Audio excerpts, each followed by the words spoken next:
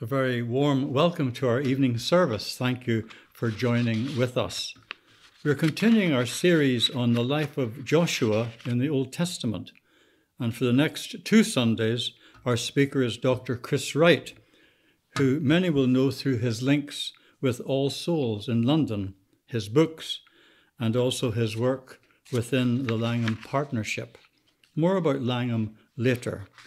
And Ollie Neal will be bringing tonight's scripture reading.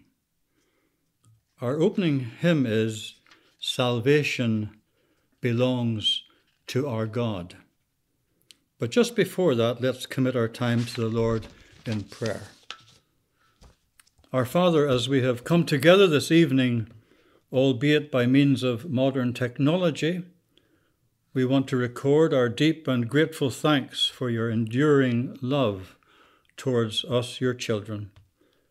It was in love that you first sent to us your Son to be our Saviour, and then your Holy Spirit to be our teacher. As we listen to Chris's message, may that same Holy Spirit speak into all of our lives, creating in us a deeper love for you and a better understanding of your word. And so we commit our time into your hands. In Jesus' name, amen.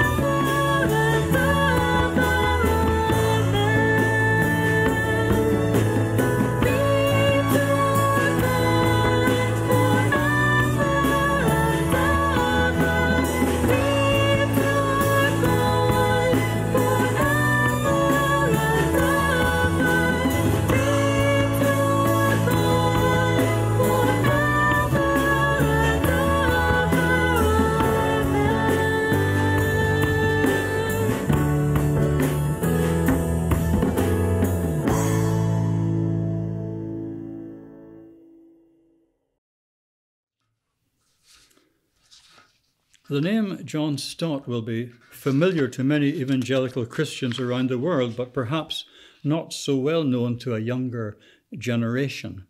His name is synonymous today with the name Langham Partnership. During his extensive preaching tours in the 50s and 60s, he found that churches in what he called the majority world were growing numerically, but often with little spiritual depth. In 1969, he founded the Langham Trust in order to provide literature and scholarships in response to this urgent need for deeper spiritual growth. The name Langham being taken from All Souls in Langham Place, where he was rector at the time. In 2001, Langham Partnership International was formally launched with Chris Wright as International Ministries Director, having at that time taken over leadership of the overall ministry from John Stott. In 2003, Langham Preaching was added under the directorship of Jonathan Lamb, the challenge being to raise the standard of biblical preaching. And so today, Langham Literature provides evangelical books for pastors, theological students, and seminary libraries, and trains Indigenous writers to provide books in their own language. Langham Scholars offers scholarships to allow evangelical leaders to gain doctorates in biblical and theological studies, and then return to their home countries as seminary teachers and church leaders. And Langham Preaching creates networks and movements for ongoing training of pastors and leaders in biblical expository preaching. The short video you're about to see will give you some idea of what is going on today through Langham Literature in Thailand. But before we start, can I just take the opportunity to thank those of you who have been following the work of Langham over the years with your prayers and practical support. And if you're new to Langham, you can sign up for the email newsletter and house magazine Transform, both of which can be found on the Langham website. And look out for the Zoom prayer meetings, which you may wish to join. And so now to the video.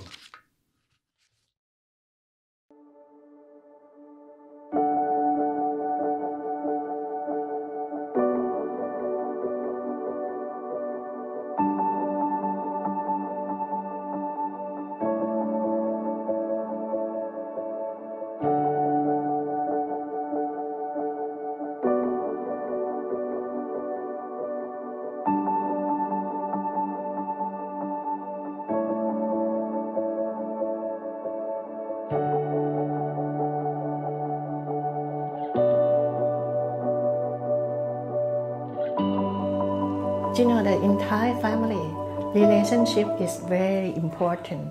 When we became Christian, most of the Thai people think that we are not Thai anymore. We are unfaithful to the nation. We are unfaithful to the king. We are unfaithful to the Buddhist religion. They feel that we are brainwashed by the Western and we are no longer belong to the family. And many Christians have to suffer same as me. The family did not understand that why you have to believe in Jesus Christ. Thai culture is so embedded in Buddhism. We learn from when we were young about Buddhist mindset, Buddhist perspective, and Thai culture is so strong. So when someone become Christian, many times it creates difficulties for that person to relate to their families, relate to community. One of the biggest challenges of Thai Christian is to be able to live in a Thai society, to honor Thai culture, but to stand firm in Christian faith. When I became a Christian, he said, I will not have you, he would lock me in the house on Sunday when I can't go anywhere. And then he said, okay, I will not give you tuition if you continue to be Christians.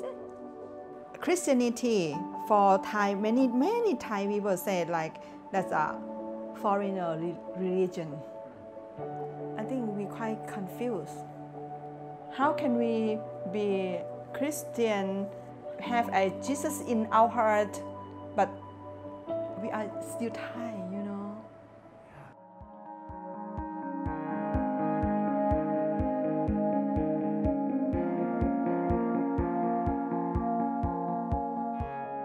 have a dream that the kingdom of God is here in Thailand. Christian literature is just like a foundation of the Christian life. Okay, some people say that, oh, I need only Bible. But sometimes it's hard to understand. Christian literature can help them to understand Bible more and more. But the good Christian literature will shape people in the right way to God. Kanok Panasan really helps the Thai people have good books. There are books about Christian life, but also books about Christian theology, books about biblical studies, and books that are about ministries. So when I learned that theology is actually effort of God's people to find out teachings, ways of life, ways of doing ministry that are in accordance to God's truth and can respond fruitfully, effectively to their own context, to their own questions, struggles of the people. I think this is the thing that I want to communicate to the Thai people.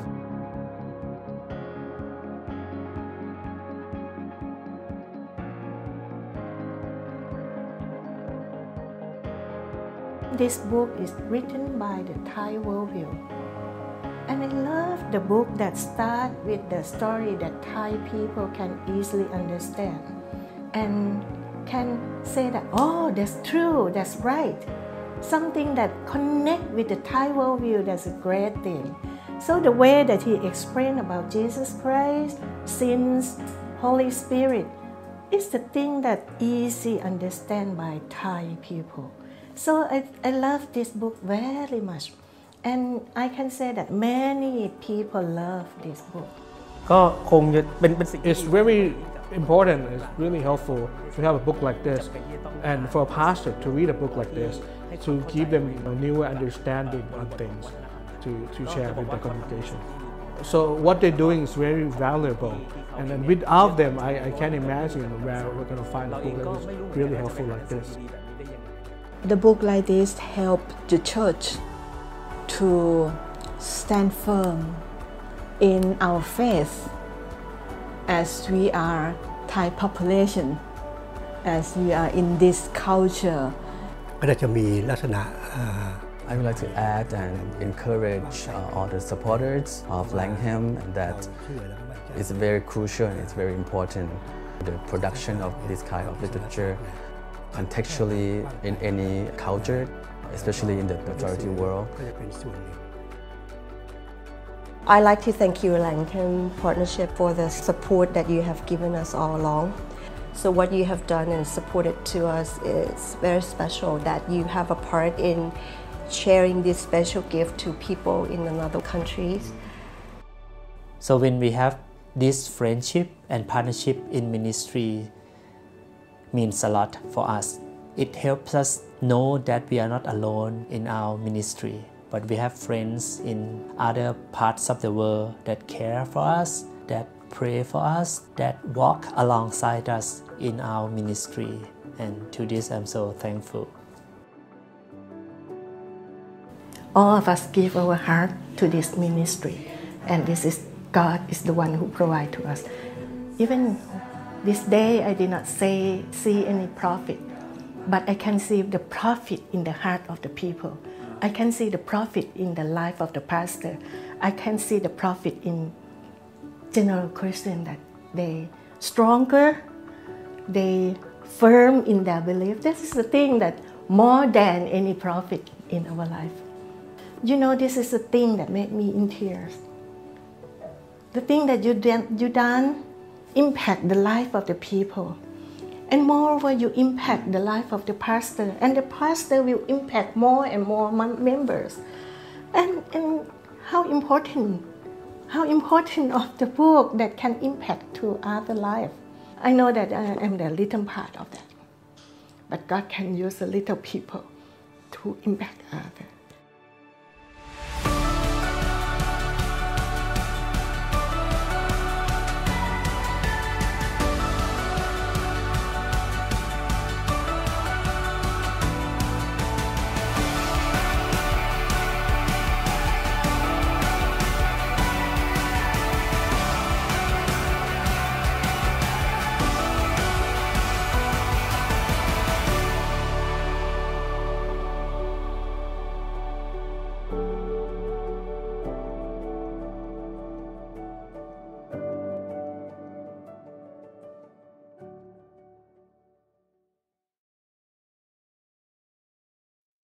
Today's reading is taken from Joshua chapter 6.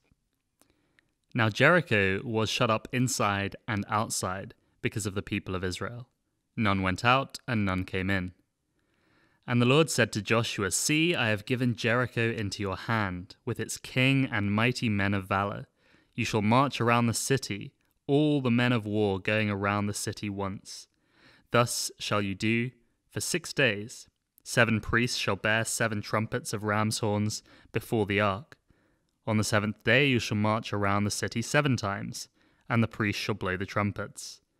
And when they make a long blast with the ram's horn, when you hear the sound of the trumpet, then all the people shall shout with a great shout, and the wall of the city will fall down flat. And the people shall go up, everyone straight before him. So Joshua the son of Nun called the priests and said to them, Take up the ark of the covenant, and let 7 priests bear 7 trumpets of ram's horns before the ark of the Lord. And he said to the people, Go forward, march around the city, and let the armed men pass on before the ark of the Lord. And just as Joshua had commanded the people, the 7 priests bearing the 7 trumpets of ram's horns before the Lord went forward, blowing the trumpets, with the ark of the covenant of the Lord following them. The armed men were walking before the priests who were blowing the trumpets, and the rear guard was walking after the ark, while the trumpets blew continually. But Joshua commanded the people, You shall not shout or make your voice heard, neither shall any word go out of your mouth until the day I tell you to shout. Then you shall shout. So he caused the ark of the Lord to circle the city, going about it once. And they came into the camp and spent the night in the camp. Then Joshua rose early in the morning, and the priests took up the ark of the Lord. And the 7 priests bearing the 7 trumpets of ram's horns before the ark of the Lord walked on, and they blew the trumpets continually. And the armed men were walking before them, and the rear guard was walking after the ark of the Lord, while the trumpets blew continually. And the 2nd day they marched around the city once and returned into the camp. So they did for 6 days. On the 7th day they rose early, at the dawn of day, and marched around the city in the same manner 7 times. It was only on that day that they marched around the city 7 times. And at the 7th time, when the priests had blown the trumpets, Joshua said to the people, Shout, for the Lord has given you the city, and the city and all that is within it shall be devoted to the Lord for destruction. Only Rahab the prostitute and all who are with her in her house shall live, because she hid the messengers whom we sent.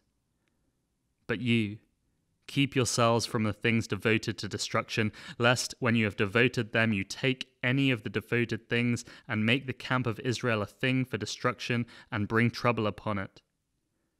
But all silver and gold and every vessel of bronze and iron are holy to the Lord. They shall go into the treasury of the Lord.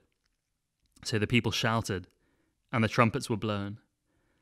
As soon as the people heard the shout of the trumpet, the people shouted a great shout, and the wall fell down flat, so that the people went up into the city, every man straight before him, and they captured the city. Then they devoted all in the city to destruction, both men and women, young and old, oxen, sheep, and donkeys, with the edge of the sword. But to the 2 men who had spied out the land, Joshua said, Go into the prostitute's house and bring out from there the woman and all who belong to her, as you swore to her. So the young men who had been spies went in and brought out Rahab and her father and mother and brothers and all who belonged to her. And they brought all her relatives and put them outside the camp of Israel. And they burned the city with fire and everything in it. Only the silver and gold and the vessels of bronze and of iron they put into the treasury of the house of the Lord. But Rahab the prostitute and her father's household and all who belonged to her, Joshua saved alive. And she has lived in Israel to this day, because she hid the messengers whom Joshua sent to spy out Jericho. Joshua laid an oath on them at that time, saying, Cursed before the Lord be the man who rises up and rebuilds this city Jericho. At the cost of his firstborn shall he lay its foundation, and at the cost of his youngest son shall he set up its gates. So the Lord was with Joshua, and his fame was in all the land. It's great to be with you in this rather strange way that you were there in Belfast and here I am in my rather messy study in London. But it's good to be with you, and I trust you're enjoying your worship today. We're coming now to this in your series in the book of Joshua, to chapter 6, and the famous story of the capture of Jericho. Let's pray together as we begin. Father, we ask that your Holy Spirit would help us as we seek to understand a passage which is very familiar to us and yet also can be very disturbing to us. And we ask that you will help us to understand it better for Jesus' sake. Amen. So here's a story that is well known to Sunday school children everywhere. But what should we as adults take from it? How do we read this story today? What's its main point? Well, I want to suggest that the main point, and a title I'd give to the talk, is that the battle is the Lord's. But within that title, two other points that balance each other within the chapter. The battle is the Lord's, yes, and God's enemies will be defeated. But secondly, the battle is the Lord's, yes, but God's enemies can be saved. But just before we get into those points, there is another question that we need to ask. And that is, where does this story fit within the book of Joshua? And where does the book of Joshua fit within the great overarching story of the Bible? Well, as you know, so far in this book of Joshua, we've had the transition from Moses to Joshua and the promise that God would be with him and keep his promises. But what particular promise? Well, at the death of Moses in Deuteronomy chapter 34, we read about God's promise to Abraham. And that takes us right back to Genesis chapter 12, verses 1 to 3, that God had promised Abraham to make him a great nation, to bless those people and to give them a land. And so here we are now, we're moving into the land, and the story has begun with the spying out of the land, with that remarkable encounter with Rahab in chapter 2. And then there's the crossing of the Jordan in chapters 3 and 4, which is just like the crossing of the Red Sea in some ways, with God leading the way, symbolized in the Ark of the Covenant. And then there's the circumcision of all the men that follows, which is not a standard military procedure, one has to say, for an army at war in enemy territory, but reminds us that these are the people of God who are in covenant relationship with him. And then in chapter 5, there's the first Passover in the land, again connecting this story of Joshua back to the earlier story of the Exodus, because this is God's story, this is God keeping his promise. And the book will go on to see that promise right through until the people have taken possession of the whole land. Well, broadly speaking at least. There's still an awful lot to be done by subsequent generations. But even this event here in the book of Joshua is only a very early stage in the great story, the whole Bible story. Because God's promise to Abraham was that through his people all nations on earth would be blessed. And there's a long way to go before that is true from the perspective of the point of the book of Joshua. So this story then will move on through the rest of the Old Testament until we come to a second greater Joshua, the one whose name also means God saves, Jesus of course. His Hebrew Aramaic name would have been Yeshua or Yehoshua, the Lord is a Saviour. And through him, of course, God grants to his people an inheritance, greater even than the land itself, membership in God's own people for all from any nation who trust in Jesus the Messiah. And even then, after the Gospels, the story isn't finished because it goes on right through the book of Acts and through the whole mission of the church until eventually God brings us not just into the promised land, but into the new creation, the new heaven and the new earth that we read of in Revelation 21 and 22, where there will be no more sin or evil, no more enemies, no more fightings or wars, no more death or tears. And that will be the ultimate rest that God promises. And as Hebrews 4 makes clear, Joshua only gave to his people a tiny, small, limited glimpse of that in what happened in the land. So do keep that bigger story of the whole overarching narrative of the Bible in mind as we turn to this single event within it. So here's the first point then, that the battle is the Lord's and God's enemies will be defeated.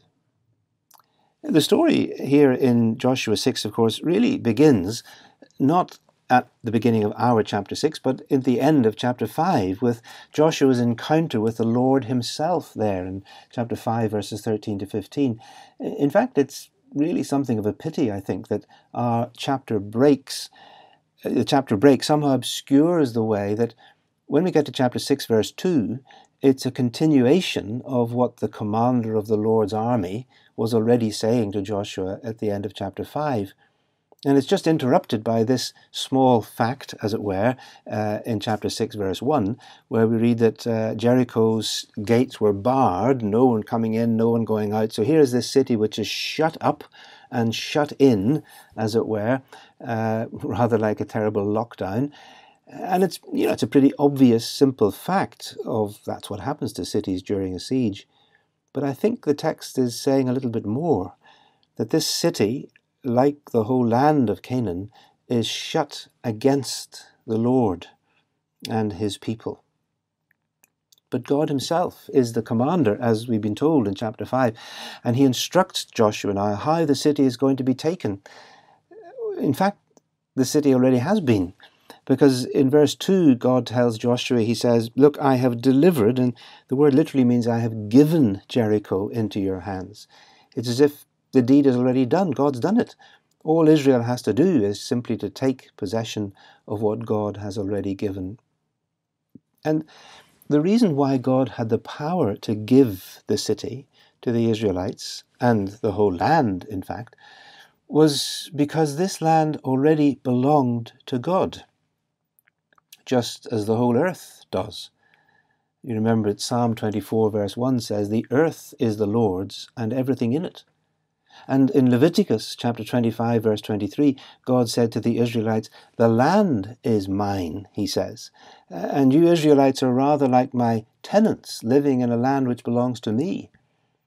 And even as soon as God had brought the Israelites out of Egypt and across the Red Sea, this is what Moses was celebrating in his song. This is the song of Moses in Exodus chapter 15, where Moses says that in your unfailing love you will lead the people you have redeemed, and in your strength you will guide them to your holy dwelling. Your holy dwelling already. The nations will hear and tremble. And then he lists them: Edom, Moab, Philistines. The people of Canaan will melt away. Terror and dread will fall on them. Well, we've already heard about that. It's what Rahab says in chapter 2. By the power of your arm they will be a stone until your people pass by, Lord. The people you will bring in and plant them on the mountain of your inheritance, the place you made for your dwelling, the sanctuary, Lord, your hands established. The Lord reigns forever and ever. So in that sense, you see, the land already belongs to God. And this is quite an important point to grasp, actually, that the land did not belong to the Canaanites before the Israelites came into it, and the land did not belong to the Israelites after they conquered it. No, it remained the Lord's land, and he would make very clear to them how he wanted them to live and behave on his land as his tenants, or he would drive them out too, which he did later. So, coming back to our story here in Joshua chapter 6, we know the old song, I'm sure, probably. Joshua fought the battle of Jericho, Joshua fought the battle of Jericho, Joshua fought the battle of Jericho, and the walls came tumbling down. Except that, no, he didn't. God did. And actually there was no battle at all. Now, later on in the book of Joshua, of course, we know that the Israelites do fight some battles, as they had already done in the wilderness against the Amalekites and also just on the other side of the Jordan. But God wants to make it clear right here from the start that this is God's business. Just like the Exodus, when God delivered the Israelites out of Egypt without them lifting a finger or a sword. "You'll not have to fight," said God. So, instead of a normal description of a siege and a battle and everything, we have in chapter 6 this strange kind of symbolic ritual siege, where every detail makes it clear that this is God Yahweh God, the God of Israel, versus Jericho, not Joshua and the Israelite army alone. Some of these details are, I think, fairly obvious to us, aren't they? I mean, there's the 6 days and then a 7th, which makes this a kind of extension of the Feast of Unleavened Bread and the Passover, which they just celebrated in chapter 5. And that in itself, of course, is another reminder that this same story as the Exodus. It's the same God, it's the same deliverance, it's the same victory over God's enemies. And then there's the encircling of the city, not by a besieging army with great weapons and machinery of war, but by priests carrying the Ark of the Covenant, the visible presence of Yahweh, the God of Israel, going around and around the city. And then there's the constant blowing of trumpets, just as there had been when God came down at Mount Sinai. The Israelites heard this ear-piercing, loud blast of the trumpet as God descended on Mount Sinai. And here again, these trumpets signal the presence of the living God of Sinai. And then, of course, on the 7th day, there's the 7 circles of the city, the final blast on the trumpets, the great shout of the people, and the walls collapse, and Jericho is captured and destroyed. Now, at this point, of course, we do feel the need to pause just a bit and face the question that troubles us, which is, how could God command such total destruction, including the killing of all those people? And it is a real issue, this question of the Canaanites and the conquest of Canaan. And we can't just ignore it and say, well, it didn't really happen or something, because the Bible says that it did. It's because it is an issue which challenges our faith and is a real question that actually I wrote about it and other things in this book, which some of you may know, The God I Don't Understand, Reflections on Tough Questions of Faith. And in this book, published by Zondervan, there are 2 chapters with the title, What About the Canaanites?, where I try to give some perspectives, not to sort of answer the question and make it all go away and be just nice again, but to at least give some perspectives, of which here are some. First, I think we need to remember that the Bible presents the conquest of Canaan as an act of God's judgment upon a wicked and depraved society, which for generations had been getting worse, because God said to Abraham that he wouldn't send his descendants in yet, because the iniquity of the Amorites was not yet full. They weren't yet wicked enough to be destroyed. But by the time of Deuteronomy chapter 9, God says that he is sending the Israelites into Canaan to drive out these nations precisely because of their wickedness, which is then described again in Leviticus chapter 18 and Leviticus 20, where God says, this is why I'm driving these people out, because they do these appalling things, including child sacrifice, as well as all kind of debased sexual behavior.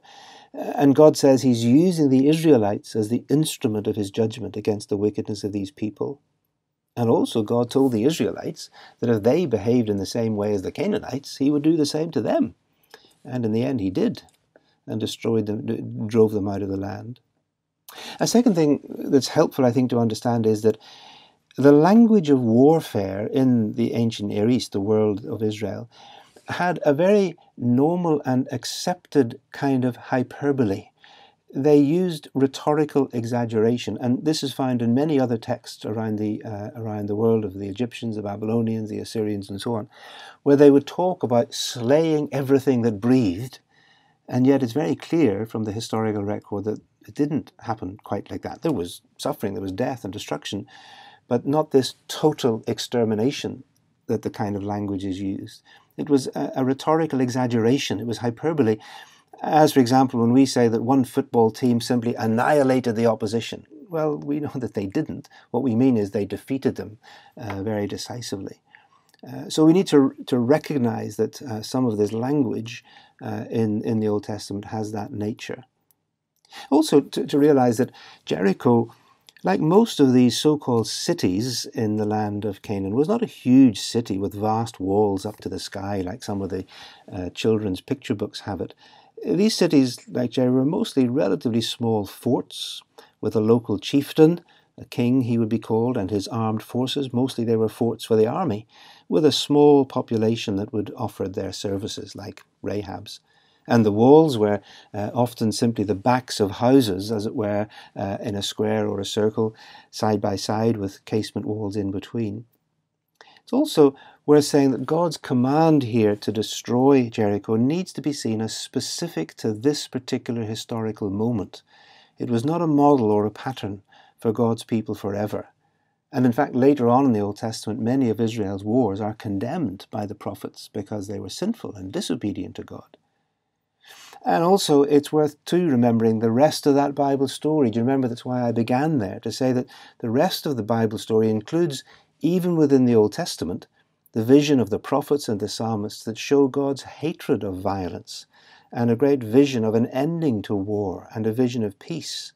It's a story which ultimately, of course, leads to the cross of Christ, where God bore in his own person the cost of the violence and the rebellion of the human race against himself. So this story of the conquest here is one moment within that wider arc of the story of salvation, for which Psalm 47 tells us the nations will ultimately come to praise God. So just a number of perspectives which don't make it all go away. It doesn't say nobody got killed. Of course there was killing and destruction, but puts it into the perspective of God's judgment and of the ultimate purposes of God's salvation. And the point, of course, that the Israelites learned in this chapter, as they'd already learned in the past quite a number of times, was that the Lord God is victorious, that when God's people trust him and obey him, he will defeat their enemies. And that is a lesson that the Bible applies to many, many ways and situations, including, of course, some of the worst spiritual enemies, the satanic enemies that we face. So, first point then, the battle is the Lord's and God's enemies will be destroyed. But there is another side to this story in Joshua 6, which we really must not gloss over. And that is, secondly then, that the battle is the Lord's and God's enemies can be saved. And I mean, of course, Rahab and her family. And this is actually a pretty astonishing part of the narrative, precisely because it's repeated and emphasized several times. In fact, the rescue of Rahab and her family takes up almost as much space in the story as the fall of Jericho itself. In that account of what happened on the seventh day, that's in between verses 15 and 25, the details about the circling ark, the trumpets, the collapsing wall, the destruction of the city, alternate with instructions to go and find Rahab and keep her safe. They mention that 3 times. And in the narrative, there are actually about 102 words in the passage that describe the destruction of Jericho, and there are 86 words that describe the rescue of Rahab. So it's not quite equal, but it's pretty close. So it's very clear, I think, that the author of this book wants us to see the salvation of Rahab as a crucially important part of this story of the conquest of the land. And why is this? Well, the reason is given to us twice, of course, in verse 17 and in verse 25. And that is that she hid the spies whom Joshua had sent when they ended up in her house. And then she lied to the king's soldiers in order to protect their lives. But why did she do that? Why did she take that action to hide them? Well, because she had mentally and spiritually changed sides. She told the spies very clearly in Joshua chapter 2 that Yahweh, the God of Israel, was the living God, the one God of heaven and earth. These were her words. You looked at them several weeks ago. He says, "We have heard how the Lord, that is Yahweh, dried up the water of the Red Sea for you, and what you did to Sihon and Og, the 2 kings of the Amorites. And when we heard all of this, our hearts melted in fear, and everyone's courage failed because of you. For the Lord, your God, is God in heaven above and on the earth below." She's virtually quoting Deuteronomy. And you see, having come to believe that, she acted on it. She puts her faith into action, dangerous action, that could have cost her her own life. Now, we know that later on in this book, there's another group of people who come over to Israel's side. That is the Gibeonites, even if they do it through a rather deceitful piece of trickery, and they too were spared and come to live within Israel, just as Rahab did. And so we might want to ask, well, could there have been others like Rahab and the Gibeonites, who chose to change sides, to come to believe in the God of Israel and be accepted into Israel and be spared from the judgment? They could have been if they did that. Well, we don't know, but it's certainly a possibility. At least this prominence of Rahab in both chapter 2 and chapter 6 of Joshua helps us to see the book of Joshua a little bit more carefully, doesn't it? Because after reading through Deuteronomy, we might expect Israel to just go into the land, destroy and drive out all the Canaanites completely. And yet, the very first Canaanite that we meet is a converted one who gets saved, along with her whole family. And then she is explicitly and carefully and on God's own instructions protected from the judgment of God that was falling on all those around her. So here then we have a Canaanite who chose to worship and follow the God of Israel and could be spared from God's judgment. And in the next chapter we find an Israelite who chooses to disobey God and ends up suffering the same judgment as the Canaanites that we'll look at next week. So you have to admit, really, this is a very subversive book, is Joshua. It's not just, as it were, the history of the conquest. No, like so much of the rest of the Old Testament, this is a kind of case study, a kind of exhibition of the meaning and the consequences of faithfulness or unfaithfulness to God, of obedience or disobedience to God. That's the real issue. In fact, that's what the commander of the Lord's host, in a sense, was implying to Joshua when he met him in chapter 5. So then, Rahab becomes the first of a list of people in the Old Testament who come from outside Israel, but through faith, change, and obedience to God, become part of God's own people. Like Ruth, the Moabite, like Naaman, the Syrian, like the widow of Zarephath from Phoenicia, the Jebusites, and others. Indeed, as you read the Old Testament, God shows very strongly that that's really what he wants to happen. That God is longing not to have to destroy people, although he does do when his judgment is unleashed, as it is here and in this book, but to save them. And so the Old Testament has visions and promises of people from way outside the boundaries of Israel coming to be citizens of God's people. Some just very quick examples you can read for yourself. In Psalm 87, we read that people from many nations will be counted as citizens of Zion as if they'd been born there. That's Psalm 87. It's amazing. Or Isaiah 56, where God promises that a foreigner who chooses to worship the living God, who comes over to keep his covenant with him, that this foreigner will be accepted into God's house. And God's house will be a house of prayer for all nations.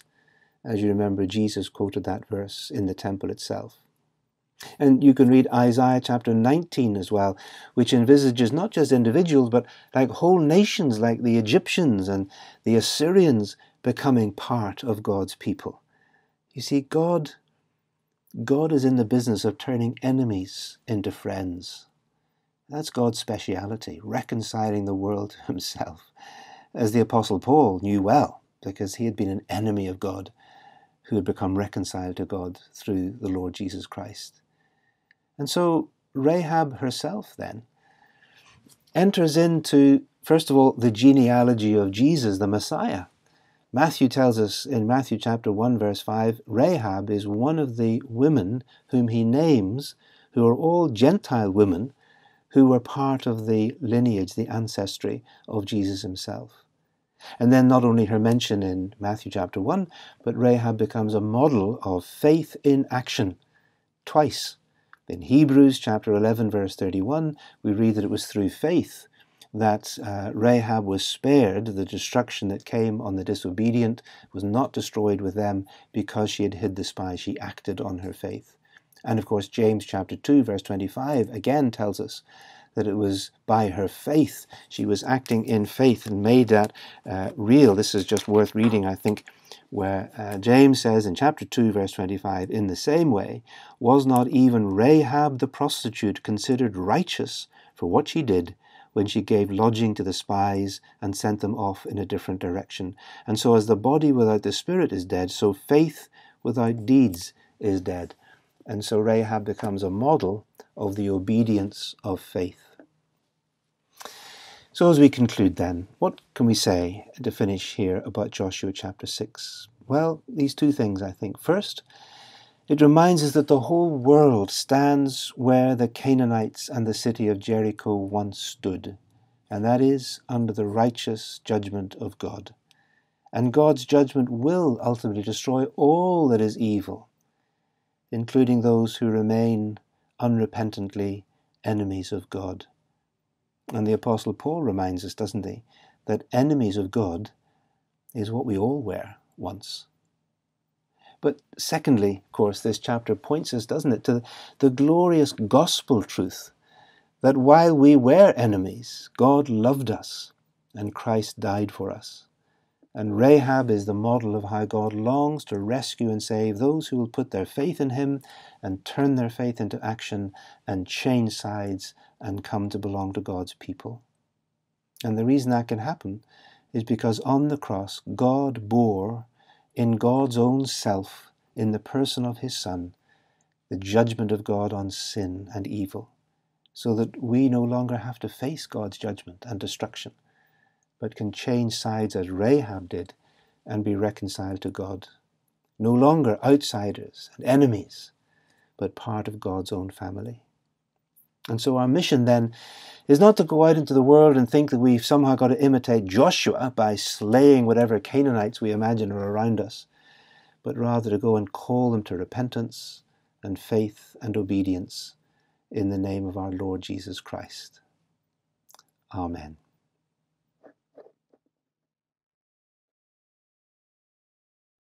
Thank you, Chris, and so to our final hymn, Ancient of Days. But first, a closing prayer and benediction.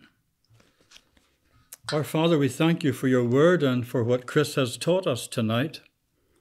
Help us to take to heart what we have heard and put it into practice in our lives. And for any who as yet have not come to faith, we pray that your Holy Spirit will take that same word and enlighten them as to their need of salvation.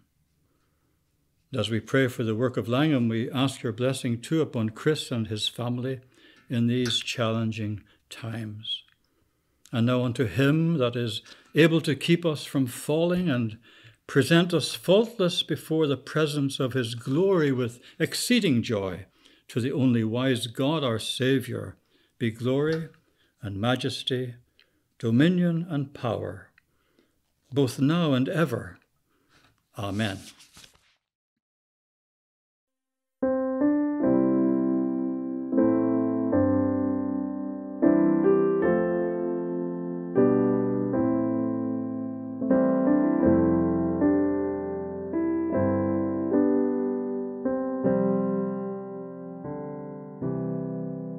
Though the nations rage, kingdoms rise and fall, there is still one King reigning over all. So I will not fear, for this truth remains, for my God is the Ancient of Days.